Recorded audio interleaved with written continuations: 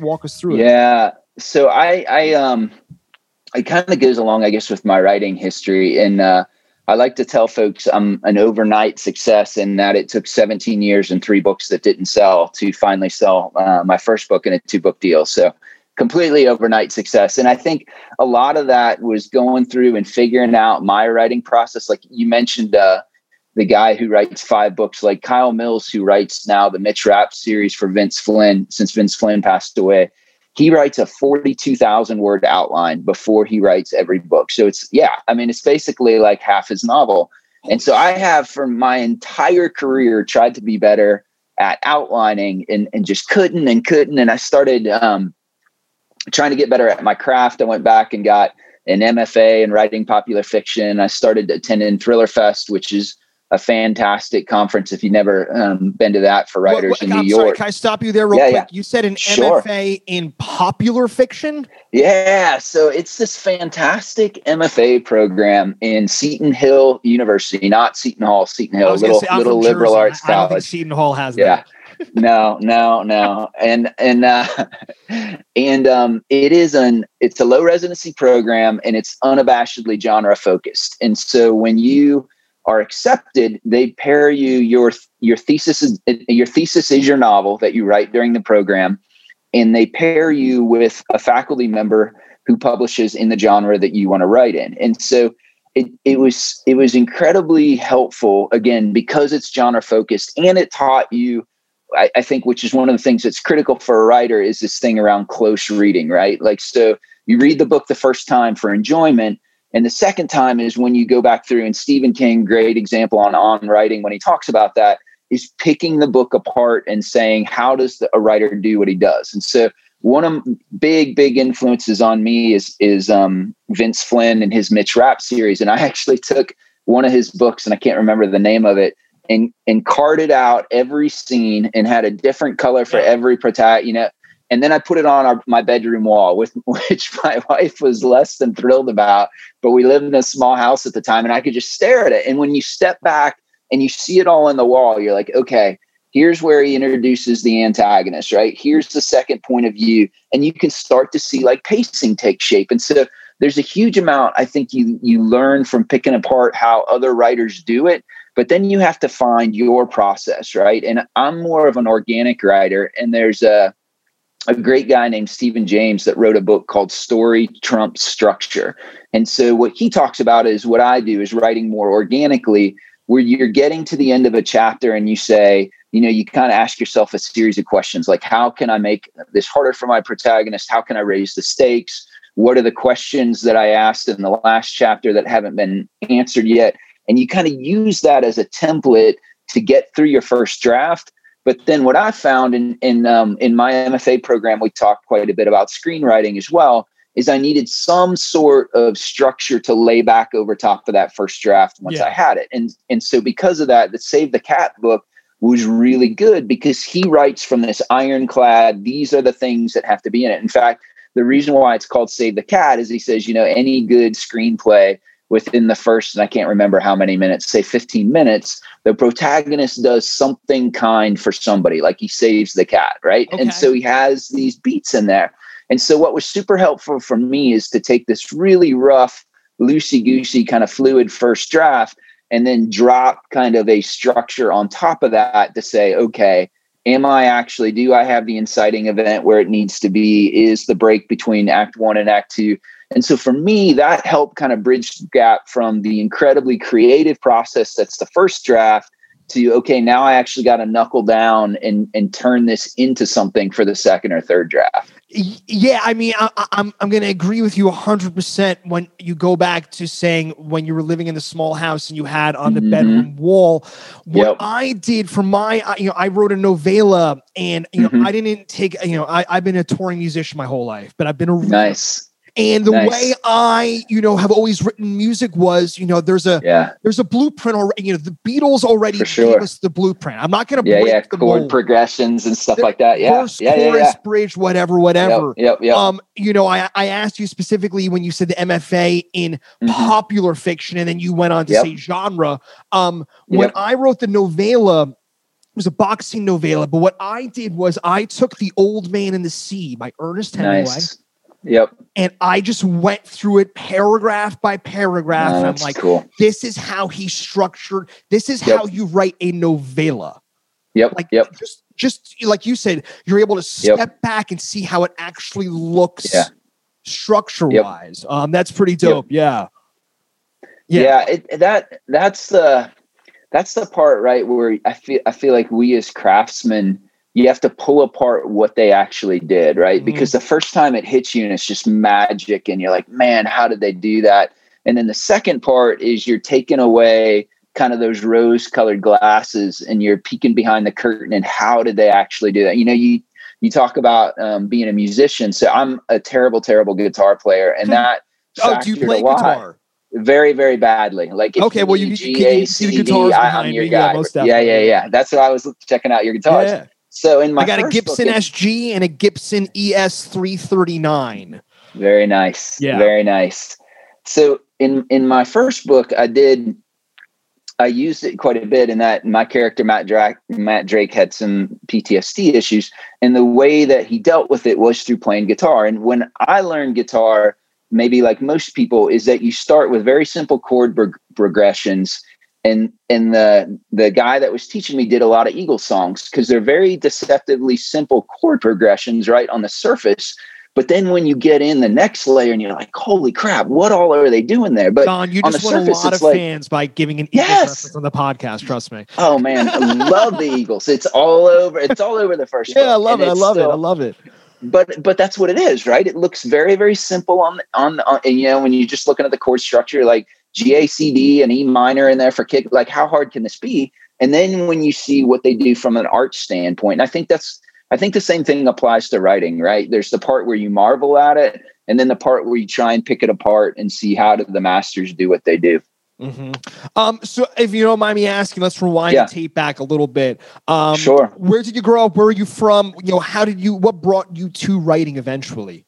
Yeah. So I grew up in the Midwest in Ohio originally, and loved writing all through school.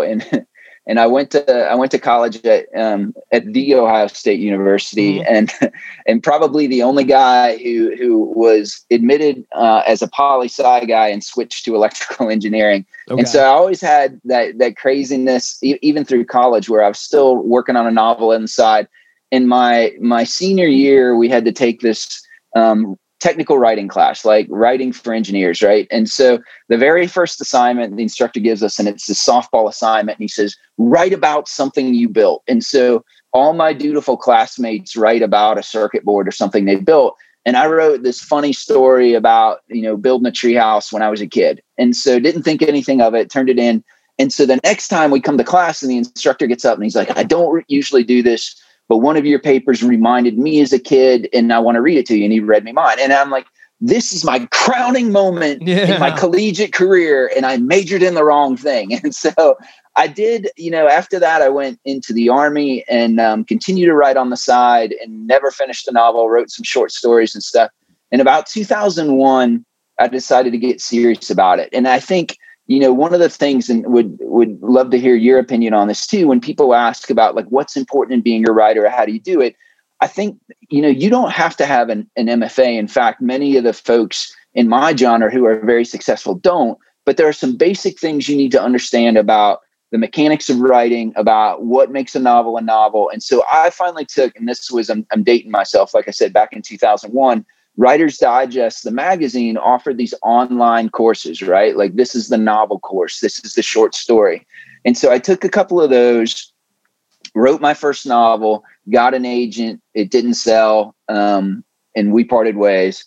Wrote my second novel, got an agent. It didn't sell. And so that's when I had the GI Bill, and I said, you know what, I could go back and I'd heard about this MFA program that was, you know, like I said, unabashedly genre fiction. And I was like, I'll go try that. So I wrote my third novel in there, then took that to Thriller Fest, which is an incredible conference. And that's the other thing I'll tell folks is that even in an MFA program, you're surrounded by students who want to learn and great professors and stuff. But if you want to meet the people who are actually doing this for a living and are successful as writers and stuff, or editors of things, like the conferences are invaluable, right? Because if you go to a conference and for a beer or two at the end of the day, as everybody's hanging around in the bar, you're getting a master's class on writing, on the business of writing, on the stuff. And, that to me was another pivotal inflection point, I think, in my writing career. And that's where I met my agent for the first time, but she turned that novel down and said, go home and write a better book. And so after an appropriate period of sulking, I went home and wrote my fourth book. And that's the one that ended up selling. But if people say, well, what about the first three? And I was like, no, the first three are exactly where they belong, in a trunk somewhere, never to be seen again. Because, you think about how writing works. If you want to be a carpenter, you don't go to your garage the first time and create this, masterful piece of furniture. Like, you build something and it sucks a little bit, and you get a little bit better, and you build something and sucks. And there's that whole, any kind of craft, there's that whole apprentice, journeyman kind of master thing.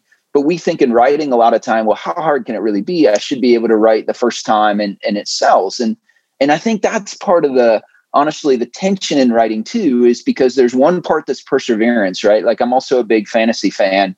And Brandon Sanderson, I think, wrote 13 novels before he got his first one and sold it. And so there's certainly a perseverance aspect. But the second part of that is that if you're writing the same novel over and over again, and you're not changing anything or figuring out why the other ones didn't sell, you're probably not going to get any further ahead than you were in the others. And that's the tricky part, right? And so for me, the two things I tell folks from my humble experience is perseverance, and then finding like a good critique partner that is hopefully a little bit farther along the path than you are, that can help shape some of that. Hey man, you're almost here there. But Nick Petrie is a great example. He writes that awesome series with Peter Ash, and his first book is called The Drifter. And we share the same agent. And when I was getting ready, I'd met him at Thriller Fest. When I was getting ready to submit to my agent, he offered to take a look at my book. And so, I was all pumped. I thought I was ready to send it to her. And I sent it to him. And he came back and said, here's some great things. But then he said something that just punched me right between the eyes. And he's like, you need another edit. Like this, you haven't worked hard enough on this. There are more things to take out. And he was good enough to take like one chapter and show me what he would have done. And I was so pissed off, because I'm like, you just don't understand my voice. You don't. And so I sulked for a little bit. And then I thought, you know what? The last three books that I tried to do on my own didn't sell. Here's a guy who is a very successful writer that went out of his way to help me. And I started to look at it, and I was like, you're right. And that's why I love that On Writing book, going back to the Stephen King thing, because he does that, right? He shows you his first draft, and then he shows you an edit. And his, I think, is, second draft is first draft minus 20% or whatever, right? That was exactly me. And I was like, Nick is right. I got to go back and do another edit before it's done. And those are the things that I think it helps, whether it's an MFA program, whether it's a conference, whether it's a good critique partner. Those are hard things to learn. You can be very, very perseverant, but if you don't have somebody that can point you towards those things, that's really, really hard to learn on your own, for sure. Yeah, I mean, just hearing you talk, it seems like you're a pretty confident man to begin with. And again, rejection's a huge thing. Yeah. Well, I'm gonna give you my personal experience in the sense of the novella I wrote. I got 73 rejections, and nice. But none of them were, I didn't get any feedback. It was all just, whatever. Brutal. And at the time, I'm like you said, well, they're just idiots. Like, they don't see the piece of art. Well, no, it just, it wasn't meant to be. I want to, again, kind of go back. Sure. When you joined the Army, I'm assuming you said you went right out of high school after college, you went into the Army, right? How were you writing when you were serving? Were you writing at all during that time? I mean, how quickly, also what year, when, sure, put it in perspective, I was a freshman in high school on 9/11, and 9/11, I was 15 miles west of Manhattan in northern New Jersey. My father worked in the towers from 1990 to 1999. I mean, I was on the top of those buildings for a dozen times. So I'm assuming you were part of, talk about your writing during that whole time. Sure. So I went to school on an Army ROTC scholarship, and then went in 97. I was commissioned, and I was lucky enough to get flight school. And then at flight school, you compete for the aircraft you wanted. And I was lucky enough again to get Apaches. And it is hard to have a bad day when you're flying Apache helicopters. Like, your job is to go out and blow stuff up. And who doesn't want to go out and blow stuff up? And so I went and was flying Apaches, and in September 11th, I was actually at Fort Hood. And then shortly after that, in 2004 to 2005, I deployed to Afghanistan. And so I'd actually written my first book, or finished my first book, while we were in Germany, and worked on my second book while we were in Afghanistan. I think I finished it shortly thereafter.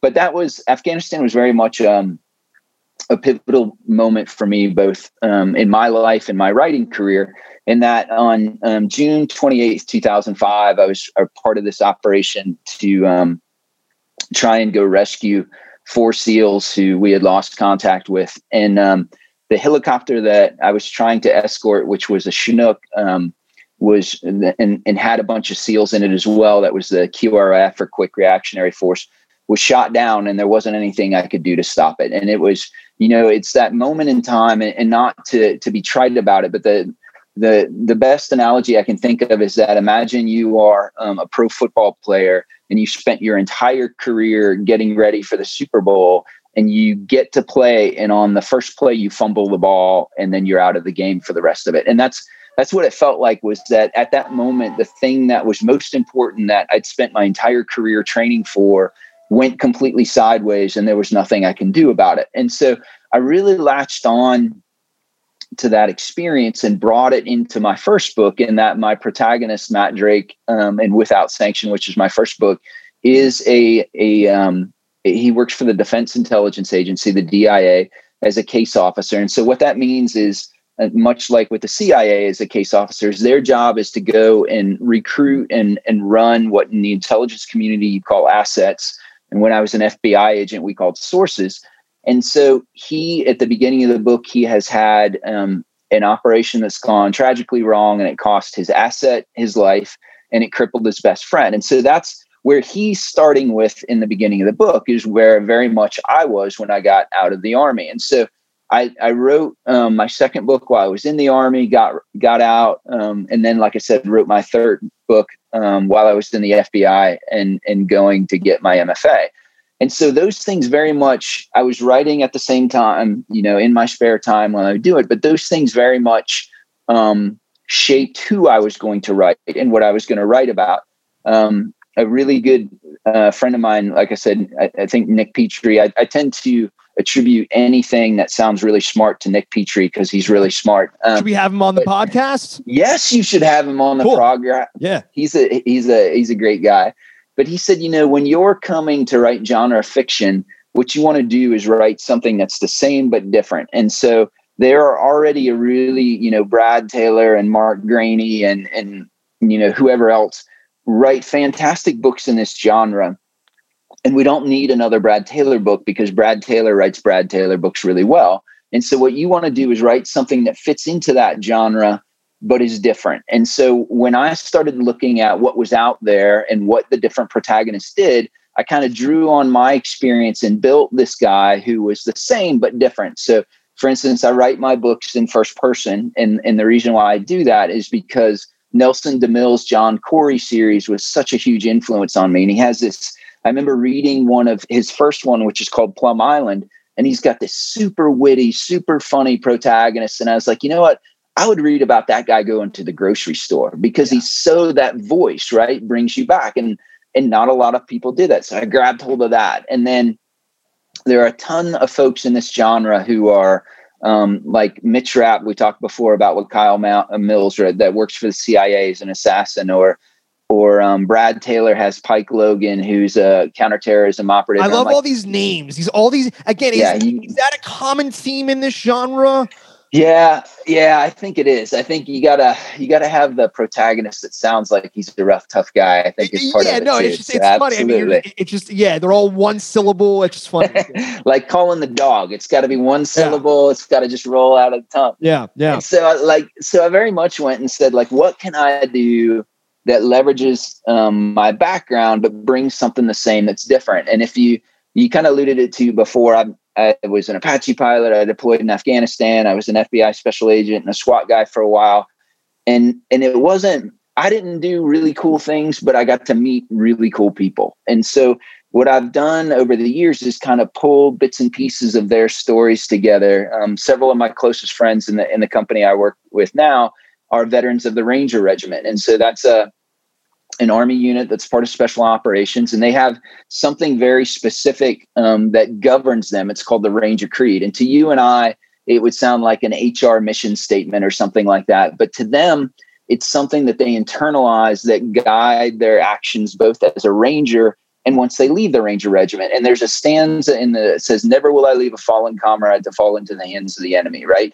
And that, again, sounds real good. We're like, yeah, we could get behind that. But they take it a step further in that's kind of this pledge that they make to each other that says, when you go into harm's way, I can't guarantee that you will come back alive, but I will make sure you come back. And in fact, one of my good friends is a former member of Delta Force, and he was in the tragedy that was Black Hawk Down. And he told me a story about that when the helicopters were shot down and they knew that the folks inside were dead and that they were under fire from the enemy, they still stayed until they got every last service member out of that helicopter, even though they knew that they weren't alive anymore, even though they were taking fire, because that is the vow that they made to each other, that never will leave a fallen comrade to fall into the hands of the enemy. And so I made my protagonist a Ranger, and the Ranger Creed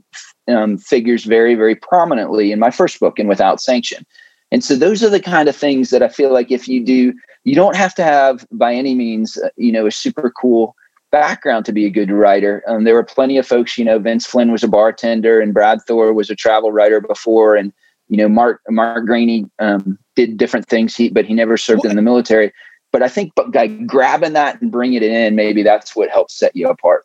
Yeah, no, I mean, we had Mark on the podcast, and I haven't released the episode yet, but I mean, he would put, he did 10 years of jack shit before, and it's interesting. Again, I'm in that that era of my life where I'm like in my early 30s. I'm running this dog walking business, but I am as soon as I finished writing my first novel essentially last night, in the sense that it goes to my editor this week. Nice. Congratulations, man. Yeah, it's dope. But to go on to what you're talking about is, it's, you made it sound like it's easy for you to write about what you know, but to make it different, right? Yeah. Same, but different. I wrote a book about a fictional rock and roll band. I've lived in vans. I've torn on buses. I've done it all. But there's books out there that have done these fictional rock and roll bands. I did it where I did my own research. I was grabbing these books. I'm like, what are they doing? How can I do the same thing, but different? That's a huge thing. That's huge. Absolutely. And I was talking with my editor earlier today, who is also, so Tom Colgan is my editor. He's also Mark Graney's editor, and Mark Cameron, who does the Tom Clancy Senior series. And he said, you can look at a really great writer doesn't have to have that background. And sometimes, in fact, that background can be a detriment, because as you were maybe alluding to, you could have relied on your own experience, but you still went out and researched it because your own experience has some blind spots in it, I would imagine. And so you wanted to go out and look beyond your blind spots. And a good writer anchors you with those little bits of veracity that you're like, what it smells like when you're up on stage with the band members talking, things like that nobody else would know. And you take that and you pull the reader in, and then you've got them and they believe it, right? Because that's what our job is at the bottom line, to be writers, is to make the readers believe it. And so if you can add that little bits of veracity, that's what, when I have particular scenes, I'll send it to my friends who have done cool things and ask them to read it. And most of the time, if they'll let me, I'm like, don't email me the answers to my questions. Let's get on the phone and talk about it. Because a lot of times as you're going back and forth, it might not even be a question you ask, but there'll be some crazy little detail and you're like, I got to use that. That's so good. And it grounds the scene so well. And it wasn't something you even intended. But like you said, because you're willing to go do the research and go talk to people who have actually done it, you can grab that. And now it goes from kind of that hazy scene that's in your mind to like it's grounded and it's real and the reader believes it. Yeah. And, we had Michelle Gallen is another author we had on, and it's so fresh in my head because I produce this podcast too, so I make all these clips and I listen back to everything. And I was listening back to our podcast with her today, and she's like, what people never talk about or write about in a book? They're like when someone's taking a shit. Like you never, you know what I'm saying? Like there are things that are just kind of generalized in fiction, writing in general, that we kind of just gloss over. So my question for you is really, are you the kind of writer? Do you talk about, the grade of the bullet? Do you talk about the finite things? In my book, I went overboard. I'm talking string gauges. I'm talking, amplifier models and tube numbers. How do you balance that? That's a super hard thing to balance because I'm not a gear guy. Like I use the stuff that was given to me, but I don't have too much of a closet full of stuff. And so for me, it's like I'll answer it this way. Besides the different writers that we talk about, I'm a kid of the 80s and 90s. And the things that influenced me the most besides book were movies, and specifically movies like Die Hard or Lethal Weapon or Bad Boys. And what I loved about that, like if you look at Die Hard from a veracity standpoint, okay, so there's a lot of things in there that you could point to say, somehow he straps the explosives to the chair and he drops it in the elevator and explodes at just the right floor and takes those guys out. But there's enough there where it's not, say, Fast and Furious, where those movies are almost like comic books or cartoons because they're so beyond the belief. You got Rock that's holding onto a helicopter on one. Yeah, exactly. Like Kung Fu movies. And so that's where I try to, or you have the other extreme that are documentaries, right? That are completely true. Everything in it is valid. I try and write more of Die Hard, is that it's enough there where you'll give me a pass, right? So when I gave it, when I gave Without Sanction to my Delta Force friend, there's a scene in there where there's a high altitude, high opening jump sequence that happens. And so I had him read through it and he's like, yep, this is good. This is good. Change this. This would never happen. I'm like, okay, but was it a good story? He's like, it was a really good story. I'm like, it's staying because that's at the end of the day, right? I'm not writing a how-to manual. I'm not working a documentary. I'm trying to write Die Hard, and I'm trying to write something that's really fun, that's fast, that the dialogue is great, the relationships, and maybe the weapons and stuff are right. But I'm not going to go into hours and hours of research to figure out the grain of the bullet and how many feet per minute and stuff it's coming out of the barrel. Some people can do that really well.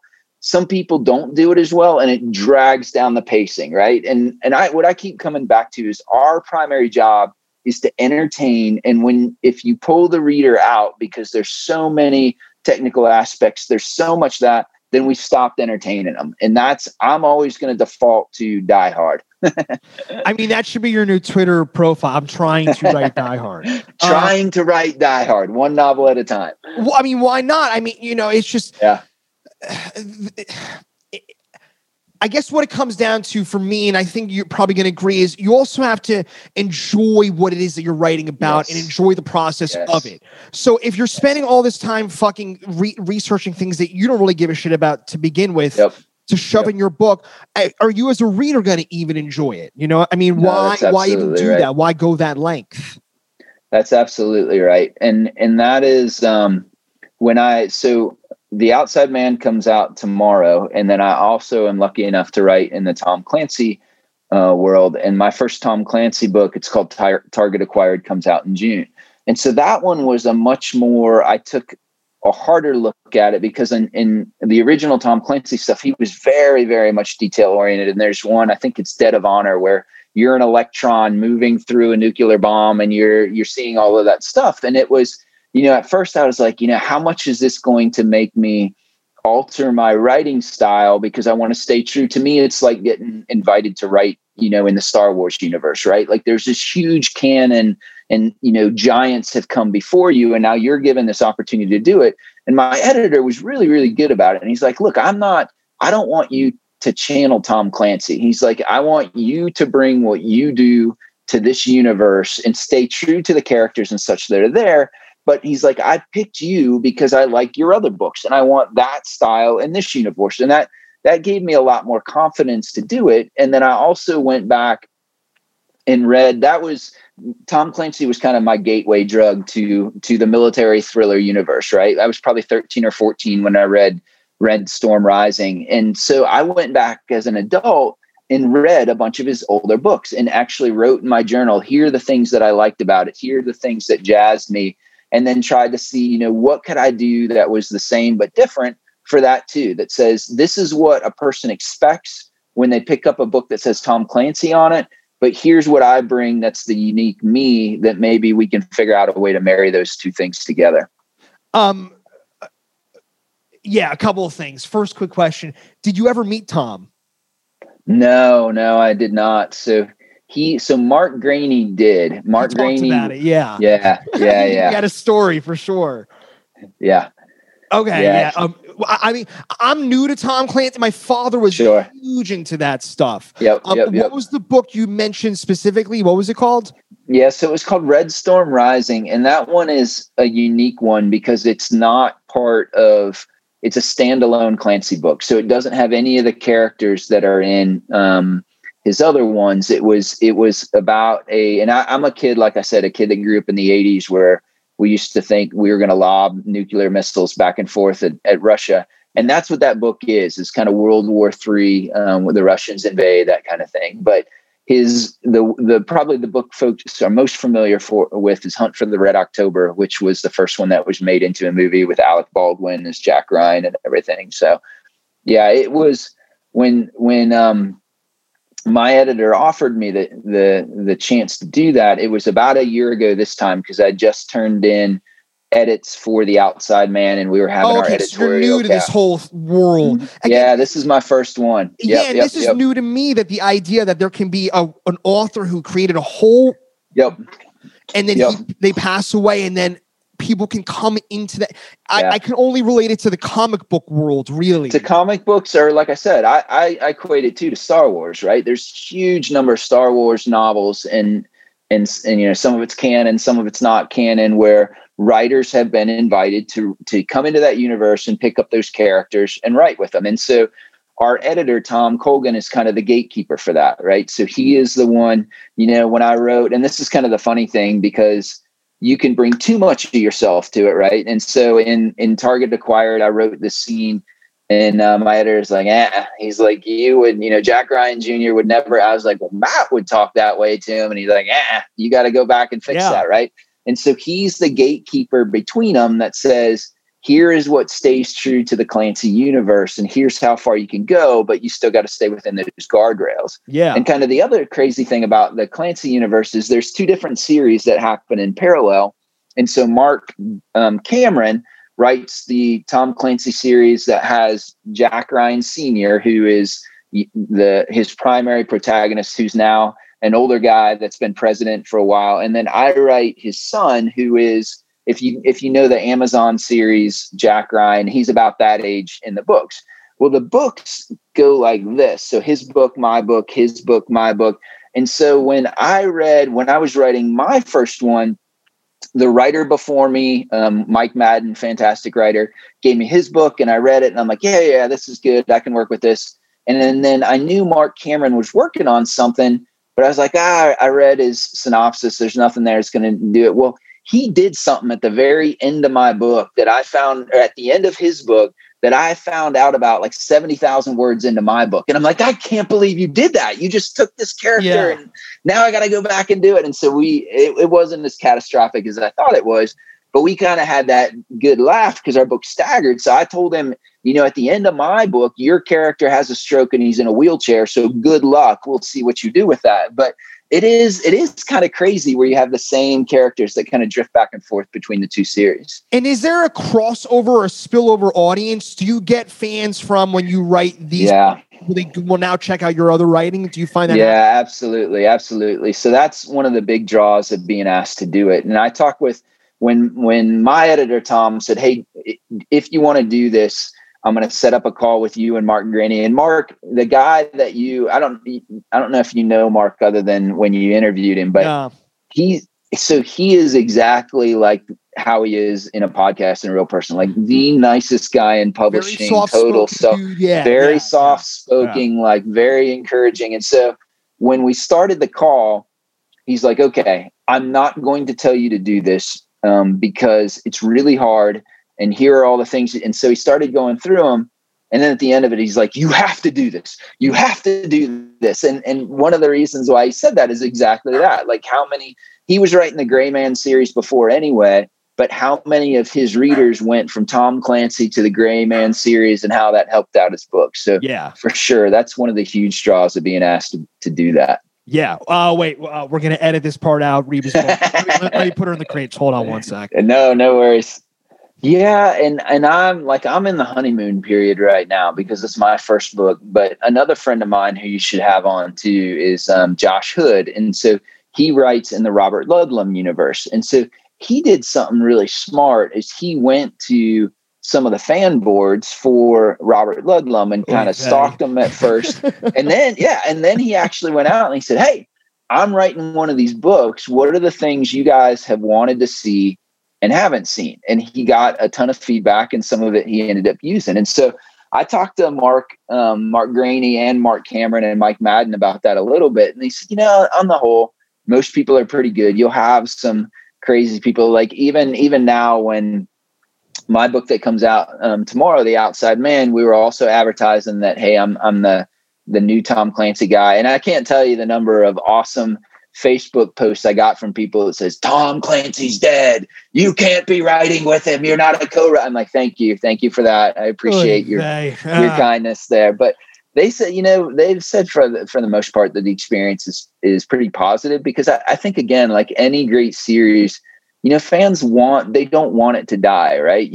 That's why we were, again, 80s kid that grew up with Star Wars and then had to wait for half my life for them to come out again. Right. And now, I take my kids to them. Now you can't get enough of them. Jesus. Now you can't get enough of them. You got them coming out left and right and stuff. But it is like, as a fan, you don't want something good to die. And so you might give them a hard time. I think maybe it's part of it, but for the most part, they're great fans that just want to see the characters live on. And so I think if we can do that, we're probably doing our job.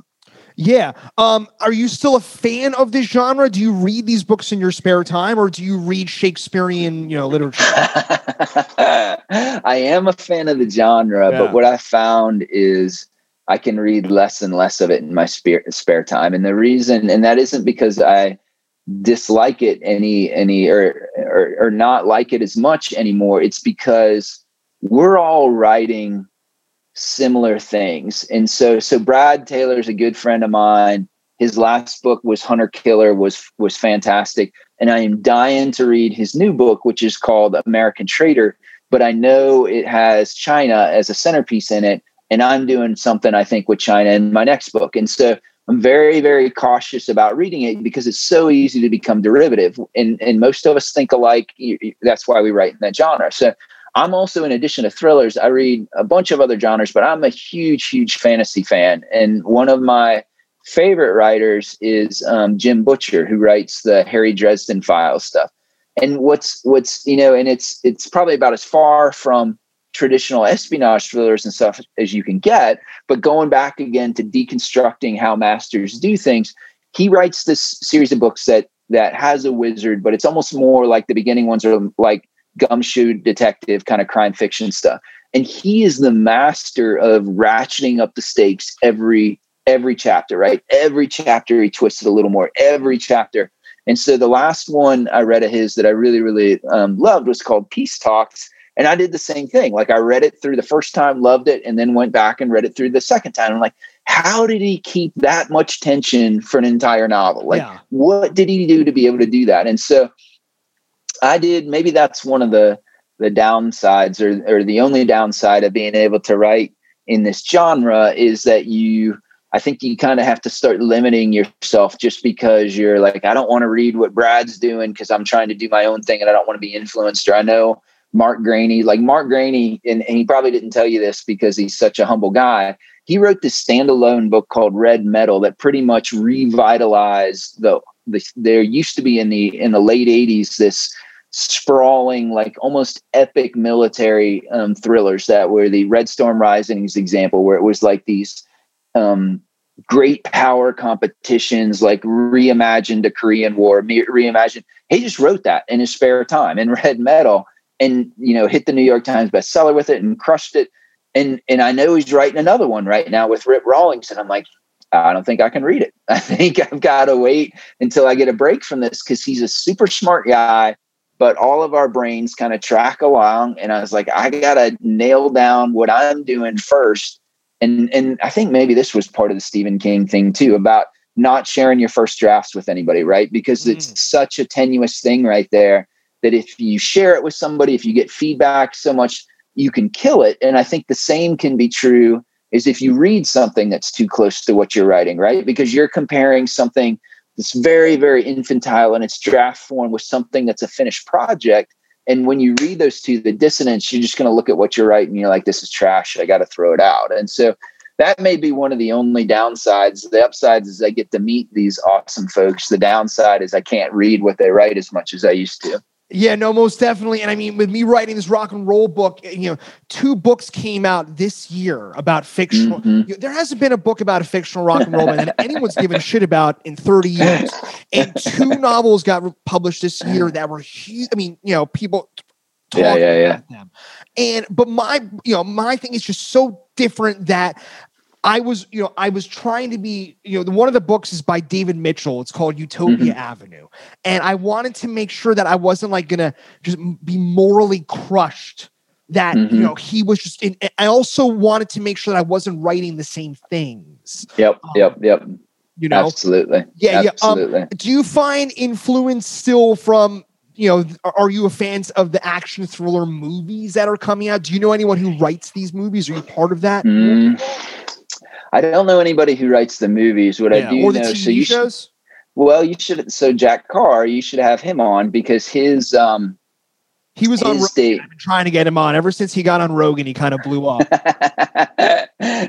Yeah, I can see that. But he's Mark Graney too. I'm sure he talked to you about The Gray Man, but Mark isn't writing the adaptation for it. Like he optioned it, and I think the Russo brothers are the ones who's writing it.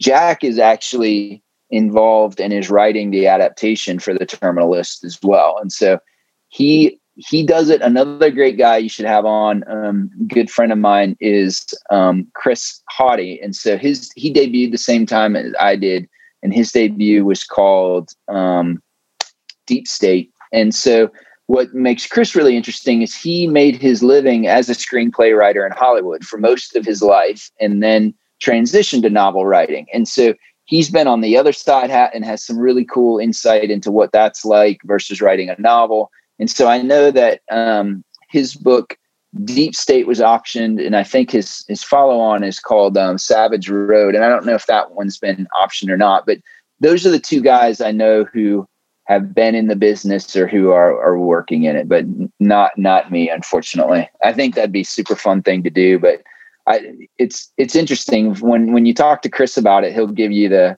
real life thought. But his kind of take on it is that the novel writing community is so much more supportive and so much more welcoming than the folks who write screenplays. So yeah, you saying, that makes complete sense to me. I mean, a lot of, for me, with books, there should be as many books as possible because there's so many things, but there's only so many movies that can get made. Exactly right. That's a whole different business. Exactly right. I have someone in my family, my brother's brother-in-law, who's a big time writer for these Marvel movies. Nice. But that's a different thing. How much of your day, you mentioned you're writing about China. How much of your day do you watch the news at all? Are you a big news junkie, CNN, Fox, whatever it is? I'm a big news junkie, but I don't get it from watching. I do a lot. I listen to podcasts. I listen to one of the guys I like listening to is Hugh Hewitt, because he brings on a lot of interesting people. And then I do a lot of reading, a lot of research on the internet, a lot of clicking on links and like, oh, that's interesting, I bet. And so I've just got on my email folder, I've just got a folder that says research, where I'm constantly dumping things I find into the internet on there. And so I don't watch a whole lot of TV, but I do consume a voracious amount of news for sure. And I think, you know, some of the folks say that a thriller writer's job is to write something that beats the headlines or matches the headlines. I think I don't try and do that, but I think you want to write something that still feels contemporary, right? That feels like, yep, this didn't happen today, but I could see it happening in the future, or I can kind of guess where this is going to go and stuff. And so I think to do that, you have to stay up on current events for sure. Yeah, we had on Elliot Ackerman, and I don't know if you know him, and he just released a new book. I think it's called 2420 or something, and he's talking about thermonuclear wars and with Bitcoin, and I mean, you know, it's intense, it's crazy. So you say your third book is on the floor by you.